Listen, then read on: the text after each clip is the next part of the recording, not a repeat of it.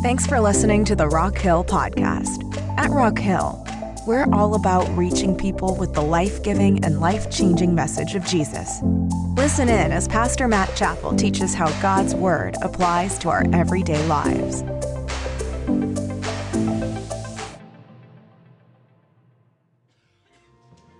This is the last week in our series, Whatever It Takes.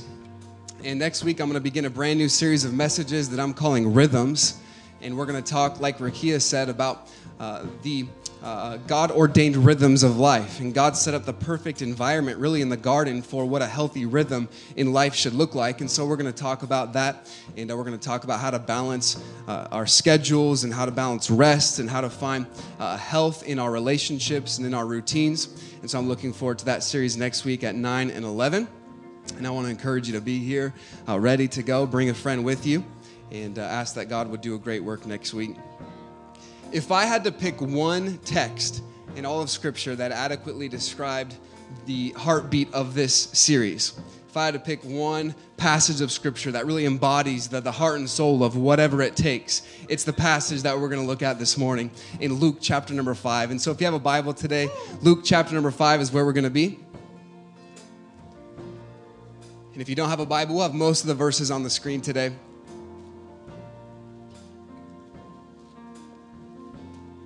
Luke chapter number 5. I want to bring a message today as we conclude this series, Whatever It Takes. I want to bring a message that I'm calling Wreck the Roof.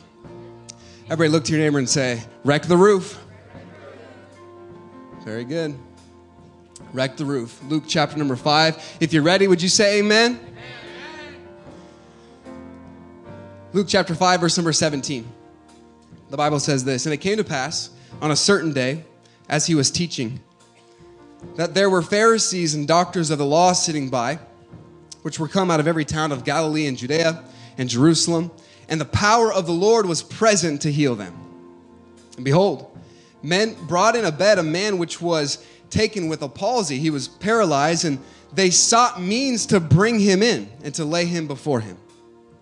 And when they could not find by what way they might bring him in because of the multitude, they went upon the housetop, and they let him down through the tiling with his couch into the midst before Jesus. And when he saw their faith, he said unto him, Man, thy sins are forgiven thee. And the scribes and the Pharisees began to reason, saying, Who is this which speaketh blasphemies, and who can forgive sins but God alone? And when Jesus perceived their thoughts, he answering said unto them, What reason ye in your hearts, whether it is easier to say, Thy sins be forgiven thee, or to say, Rise up and walk? But that ye may know that the Son of Man hath power upon earth to forgive sins. And he said unto the sick of the palsy, I say unto thee, Arise and take up thy couch and go into thine house. And immediately he rose up before them, and he took up that whereupon he lay, and departed to his own house, glorifying God. They were all amazed, and they glorified God, and they were filled with fear, saying, We have seen strange things today. Let's have a word of prayer together this morning. Father, thank you so much for this day that you've given us. God, thank you for this opportunity to come and just to worship you like we can freely every single week. And God, I pray that today, for the next few minutes, we can dive into your word, that we can focus on your word. God, I pray that your word would penetrate our hearts and our minds. God, I pray that we can have a true understanding of our calling and this attitude and mindset of whatever it takes. God, I pray that we would be willing to wreck the roof, that we'd be willing to do whatever it takes to see people that are far from God come to know you. God, I pray that you would challenge us today. I pray that you would convict us today. I pray that you would inspire us today to go out and to do more for your glory. We love you in Jesus' name. And everybody said, Amen. How many of you have ever accidentally caused a scene? Can I see your hands? You caused a scene? I remember when I was in high school, when I was a senior, my friends and I, we were kind of waiting at our school late one night. We had just finished practice and kind of nobody was around, and we were kind of bored, and we were also unsupervised. And how many of you know that when teenagers are bored and unsupervised, that's not a good combination? Anybody know that? And so we were kind of hanging out, and we had this brilliant idea. We were there at the school late, and we were sitting at a picnic table, and we said, man, it would be hilarious if we could take this picnic table and pick it up and put it on top of the roof of the school. And so we said, okay, this will be a great idea. And so we all got together. We demonstrated great determination and teamwork and unity and harmony. We worked together and we hoisted that table up onto the roof. And we thought it would just be hilarious. The next day at school, all the parents dropping off their kids are going to look and see a picnic table on top of the roof. And so that's what we did. So we lifted it up there and it was great. We were kind of looking at our handiwork and just kind of like mesmerized at the job that we had just completed. And sure enough, the next morning at school, there was a traffic jam in the drop-off line because all the parents were like, why is there a picnic table on the roof? And shortly after that, I was called into the principal's office, which was kind of a frequent occasion my senior year of high school. And unfortunately for me, my principal and I did not have the same sense of humor. And so he did not think that that was very funny that we put a picnic table on the roof. And so we very shortly after that had to take it down and we got into some serious trouble. But that whole morning we caused this major scene, right? Everyone was coming and said, why is there a picnic table on top of the roof? And my friends and I made this scene on top of the roof. And we come to Luke chapter number 5 and we're introduced to 4 friends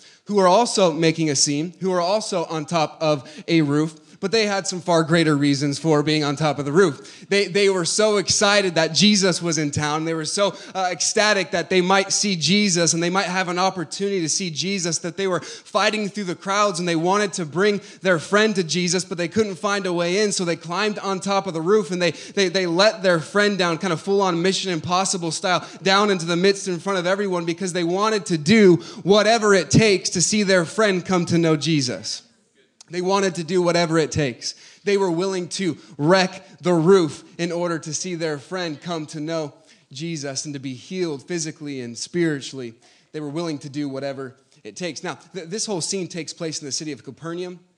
And Capernaum was kind of where Jesus began much of his earthly ministry. He did a lot of miracles there. In fact, he did so many miracles when he first started that people were coming from all over the place to see and to hear about this person, Jesus, and to hear about what was going on at Capernaum and to see all of these people healed. Crowds started to gather. And in fact, the Bible says in Mark chapter number 1, verse number 32, and even when the sun did set, they brought unto him all that were diseased and them that were possessed with devils. And so they're just bringing everybody to Jesus. Hey, Jesus, heal this person. Can you do this? And large crowds were starting to gather. And in fact, in Luke's gospel, in chapter number 5, right before our story of the paralyzed man, we see that Jesus healed a leper. It says this in Luke chapter 5, verse number 12. It says this, and it came to pass when he was in a certain city, behold, a man full of leprosy, who seeing Jesus fell on his face and besought him, saying, Lord, if thou wilt, thou canst make me clean. And he put forth his hand and he touched him, saying, I will, be thou clean. And immediately the leprosy departed from him. And so Jesus miraculously heals this man that was full of leprosy. Now, this was a big deal because in the Old Testament, there were many prophetic signs and many prophetic truths saying that when the Messiah would come, he would heal the lepers. And so the messianic expectation was at an all-time high, and now they're hearing, wow, there's someone that's healing lepers. Oh, I read a prophecy about that. Maybe this is the coming Messiah. And so people were coming from all over to see Jesus. This was all taking place in the city of Capernaum. Now, this was also Peter's hometown. In fact, many people believe that the place where the home where this story takes place was in Peter's home. And so this was Peter's hometown. Everyone's kind of crowding into this particular house, and it was getting to be an uncomfortably large crowd. How many of you don't do well when something is really crowded? Can I see your hand? And so all of these people are starting to come in. It's very crowded. I remember one time when I was about 9 years old, we took this trip to Korea, and we were inside of a mall in Korea, and it was the most crowded space that I've ever been in. People were just kind of bumping into everybody. It was like everyone's shoulder to shoulder. We're walking through this mall. And everyone's kind of bumping into everybody. And I just remember out of nowhere, I was walking. I was 9 years old. And somebody pushed me in the back very hard. So much so that I got whiplash for a second. I'm like, man, somebody just pushed me. I'm like, man, somebody large and strong must have just pushed me, because I flew forward a little bit and I turned around. It was this short, probably 95-year-old Korean grandma, and she was looking at me like, keep up, like, go, And it was a crowded space, man. Everyone was just kind of right up against one another. Well, that was what's taking place in Capernaum. Perhaps inside of Peter's house, there's this large crowd. It's standing room only. There is this electricity in the air. This was an exciting scene. People are packing into this house, but these friends have no way to get their friend who is paralyzed to Jesus. And so they decide to do whatever it takes. They decide to rip off the roof, wreck the roof so that they could bring their friend in to the midst before Jesus. And I just love this picture of these friends who are willing to do whatever it takes to bring one person to Jesus. Now, over the last several weeks, we've been talking about, hey, we're going to do whatever it takes to see revival. We're going to do whatever it takes to see God move in our city. And we're going to do whatever it takes to see thousands of people saved and for God to turn upside down our city. But I want to take a step back this morning, and I want to simplify it even more and ask this question. Are we willing to do whatever it takes for the one? Are we willing to wreck the roof? Are we willing to do whatever it takes to see one person come to know Jesus? Because it's almost easier to say, we're praying for thousands of people to be saved, and we're praying for the city to be turned upside down, because then we generalize it. And if it's generalized, then we remove ourselves from responsibility. Of course we want to see thousands of people saved, but will you invite your neighbor? Of course we want to see revival in our city, but are we willing to do whatever it takes to bring one person to Jesus? I wonder today, who is your one? Who is the one person that God wants to use you to bring them into a saving knowledge of Jesus Christ? Who's the one? And I was thinking about this so often. You know, if we were in this story, I like to kind of picture myself in Bible stories, and I like to think if I was there that day, I would like to think that I'd be one of the friends. That I'd be one of the friends bringing someone to Jesus. But really, this took a lot of courage. This took a lot of guts. This took a lot of faith to come and to break apart this whole roof and interrupt an entire Bible study and lower their friend right to Jesus. And I was just thinking, I wonder if I actually would be one of the friends. Why don't we wreck the roof? Why don't we do whatever it takes to see someone come to know Jesus? If we really believe in a heaven and a hell, and we really do believe that heaven and hell are forever, for all of eternity, why aren't we willing to have that spirit and that mindset where, hey, I'm going to do whatever it takes. I'm going to wreck the roof. And I thought about that, and I thought, I believe that there are three primary reasons why we don't wreck the roof. And I want to give them to us this morning as we look at Luke chapter number 5. And if you're ready, would you say amen? Amen. There's three reasons why we don't wreck the roof. Number one, we're already in the house. Why don't we wreck the roof? We're already in the house. Notice what it says in verse 17. And it came to pass on a certain day as he was teaching. And I want you to know that Jesus always prioritized the teaching. He always prioritized preaching and presenting truth. Yes, he was going to do miracles, and yes, he was going to do wonderful things, but he wanted to confirm the teaching. He wanted to present the truth. And so Jesus was teaching in the house that day. And Jesus was teaching, and it says this, that there were Pharisees and doctors of the law sitting by, which were come out of every town of Galilee and Judea and Jerusalem, and the power of the Lord was present to heal them. And so we see that all of these people were coming to see Jesus, different groups. There were some seekers, there were some skeptics, there were some people there just kind of wanting to see a show. But specifically, the Bible tells us two groups. The first was the Pharisees. Now, the Pharisees were the ultra-Orthodox of the day. The Pharisees were the ones that put an extremely high priority on the Old Testament law of Moses. And so this was a matter of life and death for the Pharisees. And what the Pharisees ended up doing was they took the tradition of men and they elevated the tradition of man on the same level as Scripture. And so they would start to enforce all of these rules and rituals upon someone for that was their means for salvation. And Jesus came along and he said, no, I have fulfilled the law. And Jesus said, hey, it's by grace that you are saved. And the Pharisees rejected that, and they rejected Jesus because Jesus didn't fit into their rules and rituals. And so the Pharisees were these ultra-Orthodox people following the strictest rules of the law. Now, Jesus, he got onto the Pharisees several times.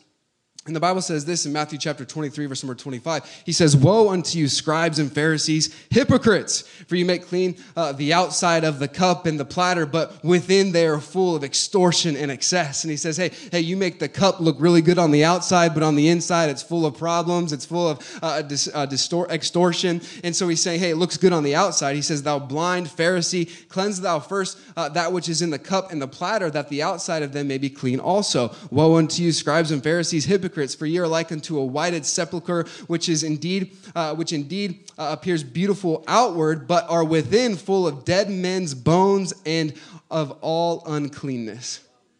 So he says on the outside it looks great. all of your rules and rituals, it looks great, but on the inside, you're corrupt. On the inside, you are far from me. Now, it's easy for us to hear about the Pharisees, and it's easy for us to read about the Pharisees and kind of give the Pharisees a hard time, say, I can't believe they would do that. I can't believe they would reject Jesus, and I can't believe that they would follow the law. But the truth is this morning, we all have a little bit of Pharisee within us.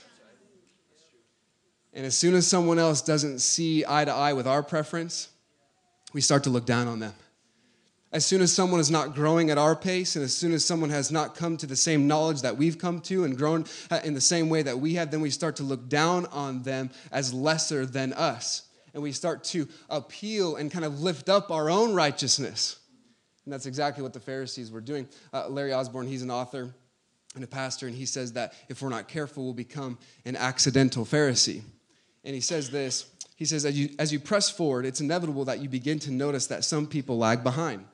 And it's at this point that your personal pursuit of holiness can morph into something dangerous, a deepening sense of frustration with those who don't share your passionate pursuit of holiness. If you allow your frustration to turn into disgust and disdain for people you've left behind, you'll end up on a dangerous detour. Instead of becoming more like Jesus, you'll become more like his archenemies, the Pharisees of old, looking down on others, confident in your own righteousness. And see, the Bible says, he who knew no sin became sin for us that we might be made the righteousness of God. And so it's not about our righteousness, it's all about his righteousness. And at the moment of salvation, yes, we were declared righteous, but it's his righteousness, not our own. In fact, the prophet Isaiah said that our righteousness is as filthy rags. It's not about what we can bring to the table. It's not about how we can keep the rules and the rituals. It's all about the wonderful, the matchless grace of Jesus Christ. And so the Pharisees didn't understand this. And the Pharisees were there, and they wanted to kind of catch Jesus saying something wrong, catch Jesus breaking the Old Testament law. And so we see the Pharisees were there. We see the doctors of the law. These were the experts. The doctors of the law, they studied the scripture, and they were the experts. And so we see that there was a lot of people in the house that day. Seekers, skeptics, they wanted to see something. Some were there to catch Jesus in a trap. Some were there just to see a show. They had their phones ready. They were wanting to get something on Instagram. You know, they wanted to have something for their story. They were just waiting for Jesus to do something special. But they were already in the house. And it was amazing what was taking place in the house. Jesus was there. But see, so often the reason why we don't wreck the roof is because the experience that is taking place in the house distracts us from the people that are outside of the house. And we can get very comfortable if we're not careful. We'll come into church and we have our seat, we have our spot, we have our friends, we have our favorite songs that we like to sing, and we have our favorite ministries that we like to serve in, and we have all of our favorites, and we'll get very comfortable in the house, and we'll forget that there are people outside the house that desperately need in. And so one of the reasons why we don't wreck the roof and we don't bring people that are far from God in and we don't invite our neighbors is because we're comfortable in the house. These friends come in, they tear apart our roof. They completely ripped off the roof. That would have been a costly thing. Can you imagine if this was Peter's house? If Peter's he's watching them tear apart his roof, and he's like, hey, what's going on? This is going to cost a lot of money. Who's going to pay for this? He's like, I like those roof tiles. What are you guys doing? Who's going to do this? And they made this giant mess. You know, a lot of times we are more concerned with keeping things intact than we are reaching people that are broken and bringing them in and watching Jesus restore their lives. A lot of times we're more burdened about when things get messed up in the church rather than being burdened about the messed up people outside of the church that need to come in and know about the love of Jesus and need to know about the song that we sang a second ago. Oh, praise the name of the Lord our God. Hey, there are people that need to know what's taking place inside the house. We can't get comfortable because we already have a seat. We can't get comfortable because we already know. You know, there's a major difference between being a spectator and being a member.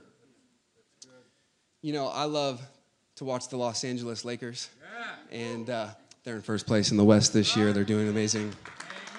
Yes, all the spiritual people clapped. And I've watched a lot of Laker games, right? And I've been to a lot of Laker games.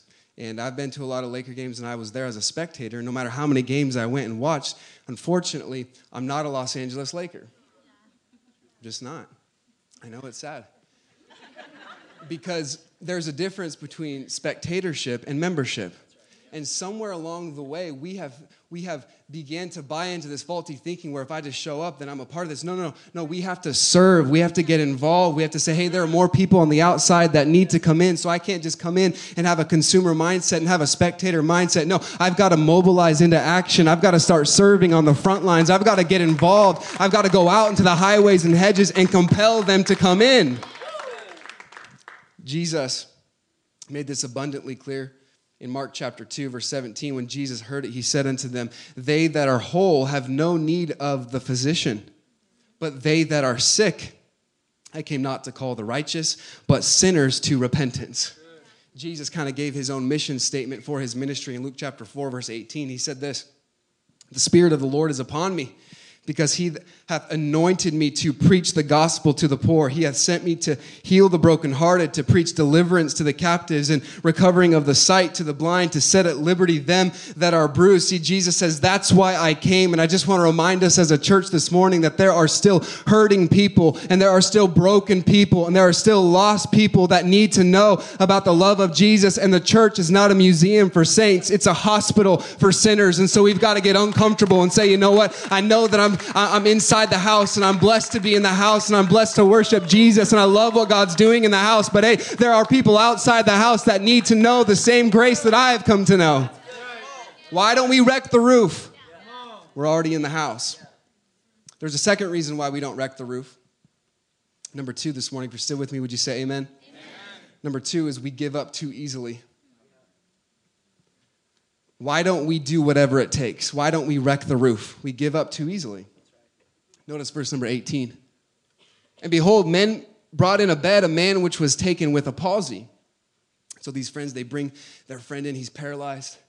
And I love this. They sought means to bring him in and to lay him before him. And so these friends, they're seeking a way. How can we bring our friend in? They're saying, hey, let's go around the back and let's go this way and let's try to penetrate through the crowd. And they're looking for different ways to bring their friend to Jesus. And by the way, when we stand up here and we say, hey, share on social media and bring a friend, and we're doing this in kids ministry, we're starting a new series and we're doing this. These are ways that we are seeking means to bring people in. We're trying to think outside the box to bring people in to come and to know Jesus. So they're looking for ways. Notice verse number 19.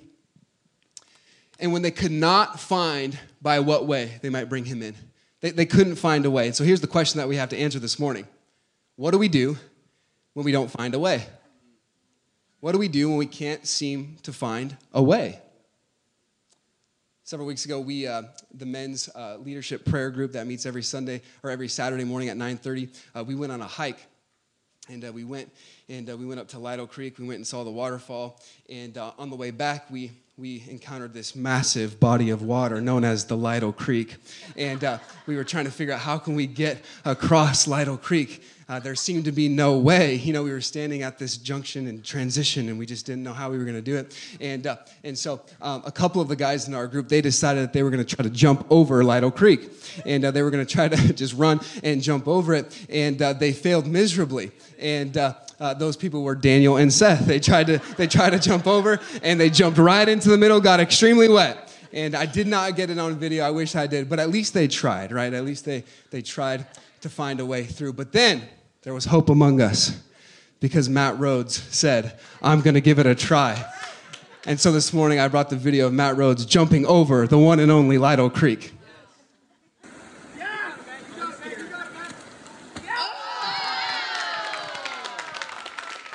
When there seems to be no way, we can find a way.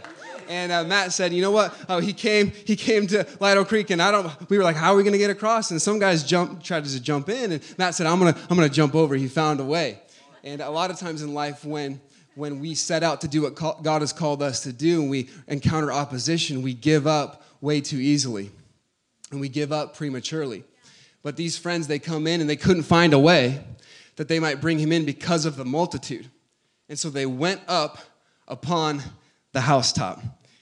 And I love this, that they were willing to do whatever it takes. Hey, let's go up on top of the roof. And so often the reason why we don't wreck the roof is because we have so many excuses of why we can't invite someone, why we can't bring someone.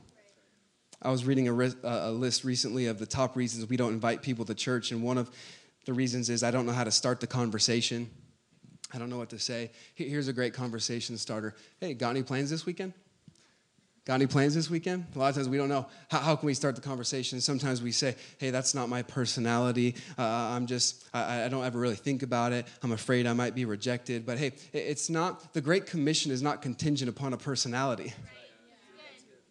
And so we can't just say, well, it's not my personality to invite someone, so I'll just leave that to someone else. It's not my gift. No, the Great Commission is not a gift. It's a calling for all of us to fulfill and to function.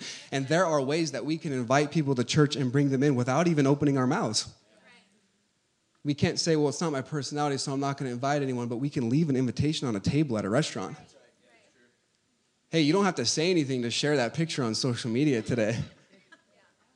There's many ways in which we can say, hey, I'm going to do my part. I'm going to try to do something to get the word out. We can't just have all of these excuses of why we don't wreck the roof. Now, these friends, they were willing to wreck the roof, and it took two things. All right, it took two things. First, it took creativity. It took creativity.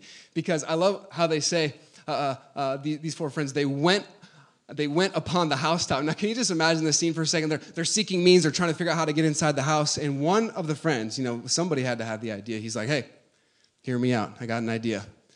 What if we, went up on top of the roof and just kind of started making holes and started breaking apart ceiling tiles and roof tiles? And what if we just kind of lowered them there?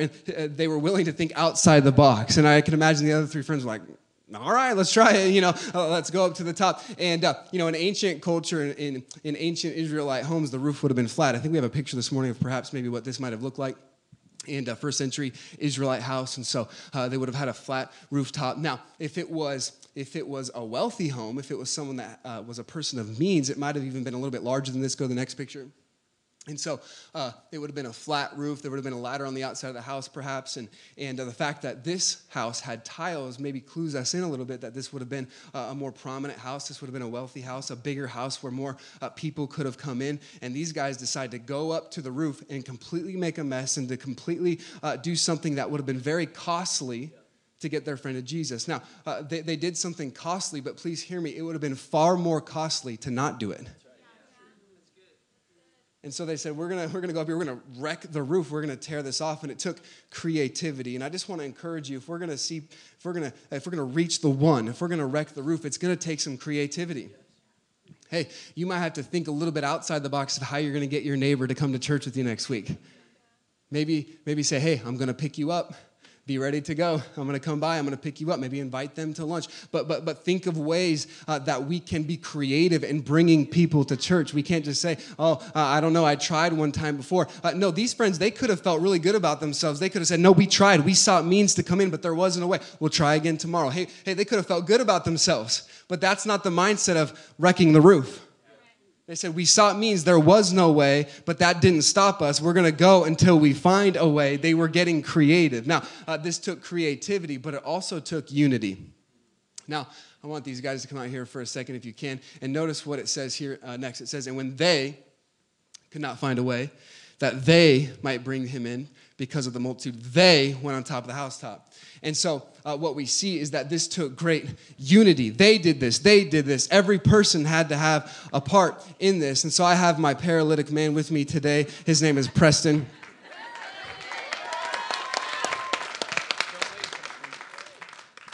When I was talking about this earlier, Preston looked at the rug and said, but it's dirty. I said, Preston, that is the least of your concerns. You are paralyzed, son. So we need these four friends to pick up paralyzed Preston. And paralyzed Preston, he's just so lucky to have four friends like this, right? And these guys, they said, man, we're going to do whatever it takes. Hey, let's go wreck the roof to see Preston be healed because he can walk again through the power of Jesus. But can you imagine if one of the friends said, I don't know about this whole roof idea. Wreck the roof, I don't know about that. Can you imagine if one person just said, I'm not going to do my part? If Cole said, I'm not doing this. Preston would be in for a hurting, right? Cole, you can pick him back up.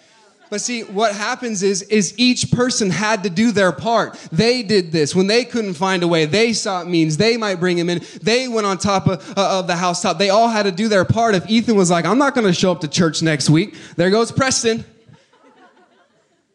right? But each person had to do their part. Pick them up one more time. Every person said, you know what? I'm going to grab a corner. I'm going to grab a piece of the stretcher. I'm going to grab a piece of the mat. Hey, where can I come in? Where can I help? Where's the weak spot? That's where I want to serve. See, each person had to do their part. And if we're going to do whatever it takes, if we're going to wreck the roof, we've got to be willing to do our part. We've got to be willing to grab a corner and say, how can I serve? How can I be involved? This isn't just for Cole. This isn't just for Ethan. This isn't just for Mike. No, it's for all of us. We're all going to strive together for the faith of the gospel. If we're going to do this to the glory of God, we've got to do it together. Hey, there are people in our community that need us to grab a corner. We've got to grab a corner and say, hey, we're going to do whatever it takes to see that person come to know Jesus. Thank you, guys. Let's give it up for our friends and Preston. And look, he's healed. We've got to do our part. Ephesians says this. In chapter 4, verse 16, from whom the whole body fitly joined together and compacted by that which every joint supplieth, according to the effectual working in the measure, watch this, of every part. This is speaking about the body of Christ, and he's saying every part is important. Every corner of the mat is important. Every part. J. Vernon McGee, he said this, there are many people who are not going to receive the message of salvation unless you lift a corner of their stretcher and carry them to the place where they can hear the word of the Lord. They are paralyzed, immobilized by sin and by many other things the world holds for them. Some are paralyzed by prejudice and others by indifference. They are never going to hear Jesus say to them, thy sins are forgiven thee, unless you take the corner of their stretcher and bring them to him. And so today, who's your one? Who's the one? We all have someone. We all have a circle of influence. We all have neighbors. We all have coworkers. We all have family members. Who's the one that we can wreck the roof for? That we can find a way. Why don't we wreck the roof? We're already in the house. We give up too easily. But there's one third and final thought today. Why don't we wreck the roof? We've lost sight of what we really need. We've lost sight of what we really need. Notice verse number 20. And when he saw their faith, whose faith? The 4 friends and the paralyzed man, all of them. They had faith. When he saw their faith, he said unto him, man, thy sins are forgiven thee.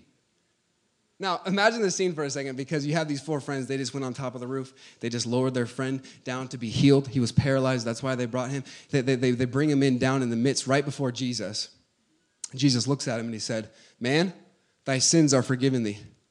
Can you imagine the friends that were still on top of the roof? They're like, what did he say? He said his sins are forgiven. And they're like, tell him he's paralyzed. Tell Jesus he needs to be healed like the leper. Tell him he's paralyzed.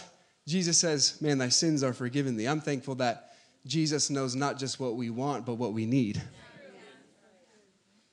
See, before Jesus was going to deal with the sickness, he was going to deal with the sin.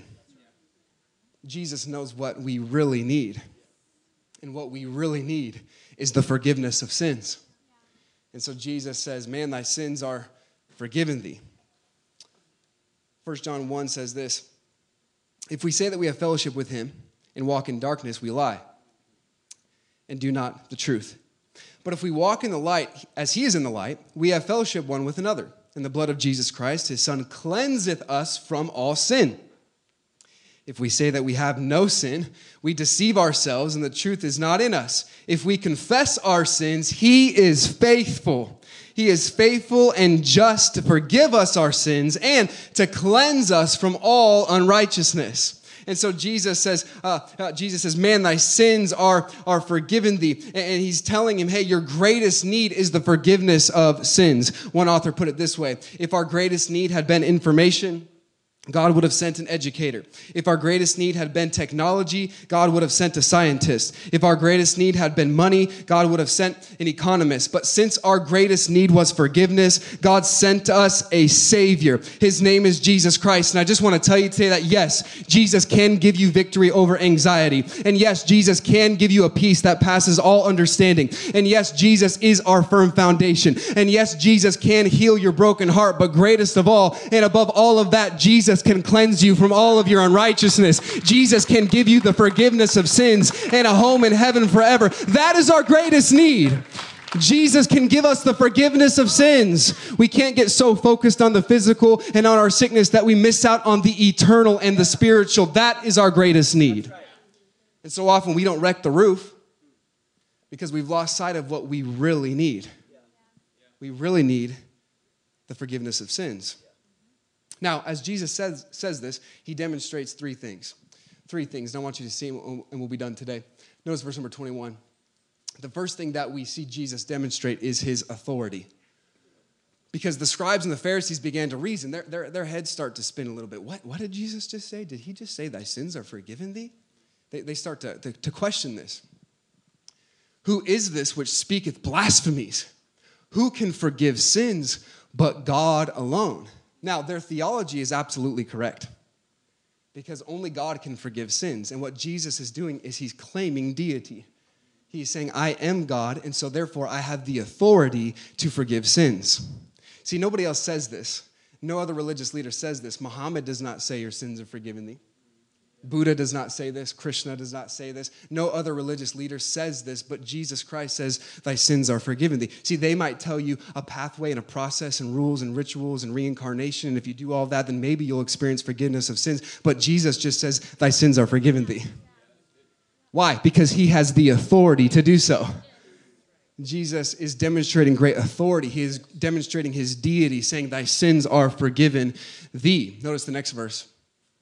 Verse 22, but when Jesus perceived their thoughts, so not only does Jesus demonstrate his authority and his deity, he demonstrates now his sovereignty. He knows it all. He's in control of it all. And even before the Pharisees and the scribes and the teachers and the doctors of the law, even before they could say anything, Jesus knew exactly what they were thinking. He perceived it in their hearts. And he said to them, what reason in your hearts? Whether it's easier to say, thy sins be forgiven thee, or to say, rise up and walk. And so we see his sovereignty. He knew what they were thinking. Our thoughts are the most private part of our human experience. And sometimes we think that our thoughts, we are just living in isolation. But I just want to remind you today that God knows the very thoughts and the intents of our heart. And maybe you've had some doubts about your faith that nobody knows about. Jesus knows. Maybe you've had some thoughts about quitting and giving up, and nobody else knows. Jesus knows.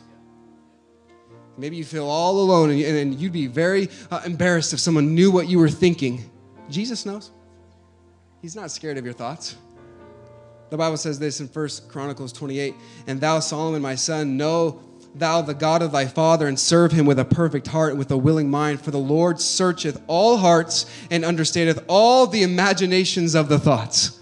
He knows it all. Psalm 139, thou knowest my down sitting and mine uprising. Thou understandest my thought afar off. God knows it all. He is completely omniscient. He is completely sovereign. And so here in this scene, in this house, perhaps Peter's house, he's demonstrating his authority and he's demonstrating his sovereignty. But there's one more thing that I want you to see. He's demonstrating his humility. Because notice what he says next in verse 24. But that ye may know that the Son of Man. Now, the Son of Man was Jesus' favorite title to refer to himself as. Is Jesus Christ the Son of God? Yes, he is. The Bible calls him all throughout the Gospels the Son of God. But Jesus loved to refer to himself as the Son of Man.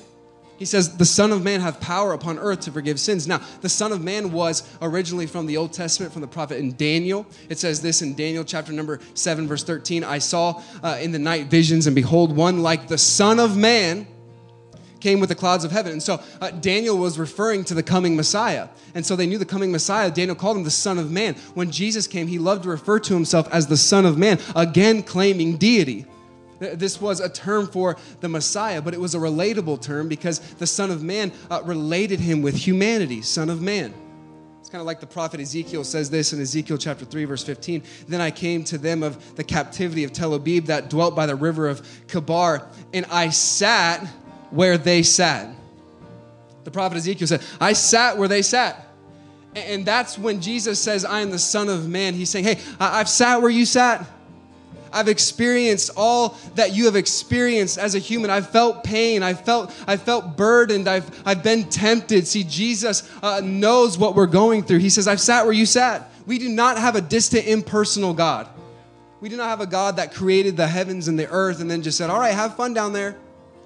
No, he wants to know you. He wants to have a relationship with you. And he says, I'm the Son of Man. I can relate to humanity. He's fully God, fully man. This is Jesus. And so we see his authority. We see his sovereignty. We see his humility. He's the Son of Man. Have power upon earth to forgive sins. He said unto the sick of the palsy, I say unto thee, arise and take up thy couch and go into thine house. And so he tells the man to get up. Verse number 25. And immediately he rose up before them, and he took up that whereon he lay, and he departed to his own house, glorifying God. Hey, why do we want to wreck the roof? Why do we want to have this heart and this mindset as a church to do whatever it takes? Ultimately, it's not for us. It's not about Rock Hill. It's all about the glory of God. It's all about the glory of Jesus Christ. That is why we do what we do. And that is why we want to wreck the roof and do whatever it takes so that more people will give more glory to Jesus. And they were all amazed, and they glorified God and were filled with fear, saying, we have seen strange things to this day. Why do we do what we do? We want to give God the praise and the glory that he deserves. And so why don't we wreck the roof? We're already in the house. We lose sight of what we really need, and we give up far too easily. There's an African proverb that says this: there's only one crime worse than murder on the desert, and that is to know where the water is and not to tell. Hey, can I remind you today that we know where the living water is? We know where the hope is. It's in Jesus Christ. And how selfish would it be for us to keep that information and to keep that message for ourselves? No, we've got to go out and tell people about the living water. I want to close with this. In January 1982, there was this very infamous now plane crash that took place in the Potomac River in Washington, D.C., Air Florida Flight 90. And it took place near a bridge, and so TV cameras could capture the whole thing, and millions of people were watching this take place on live television. This helicopter would come in, and it would put down a line, and it was trying to rescue people that were in the river. It was frozen over, completely ice cold water, and the line went down. There was a man that received the line, and instead of hooking it onto himself, he went to the person next to him, a lady, and he hooked it on her, and she went up and she was rescued.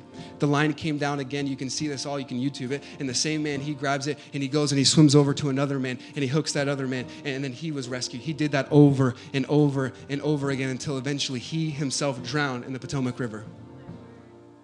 He gave his own life so that others might be saved.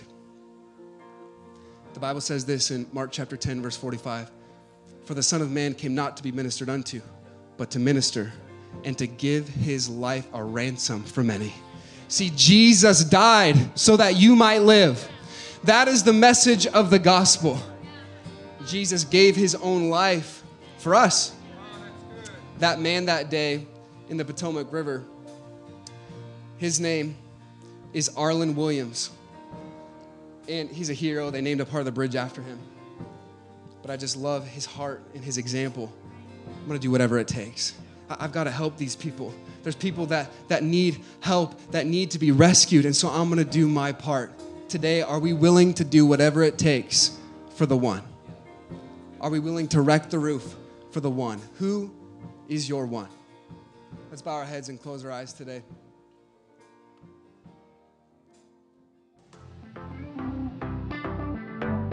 Thanks again for listening today. If this message was an encouragement to you, let us know.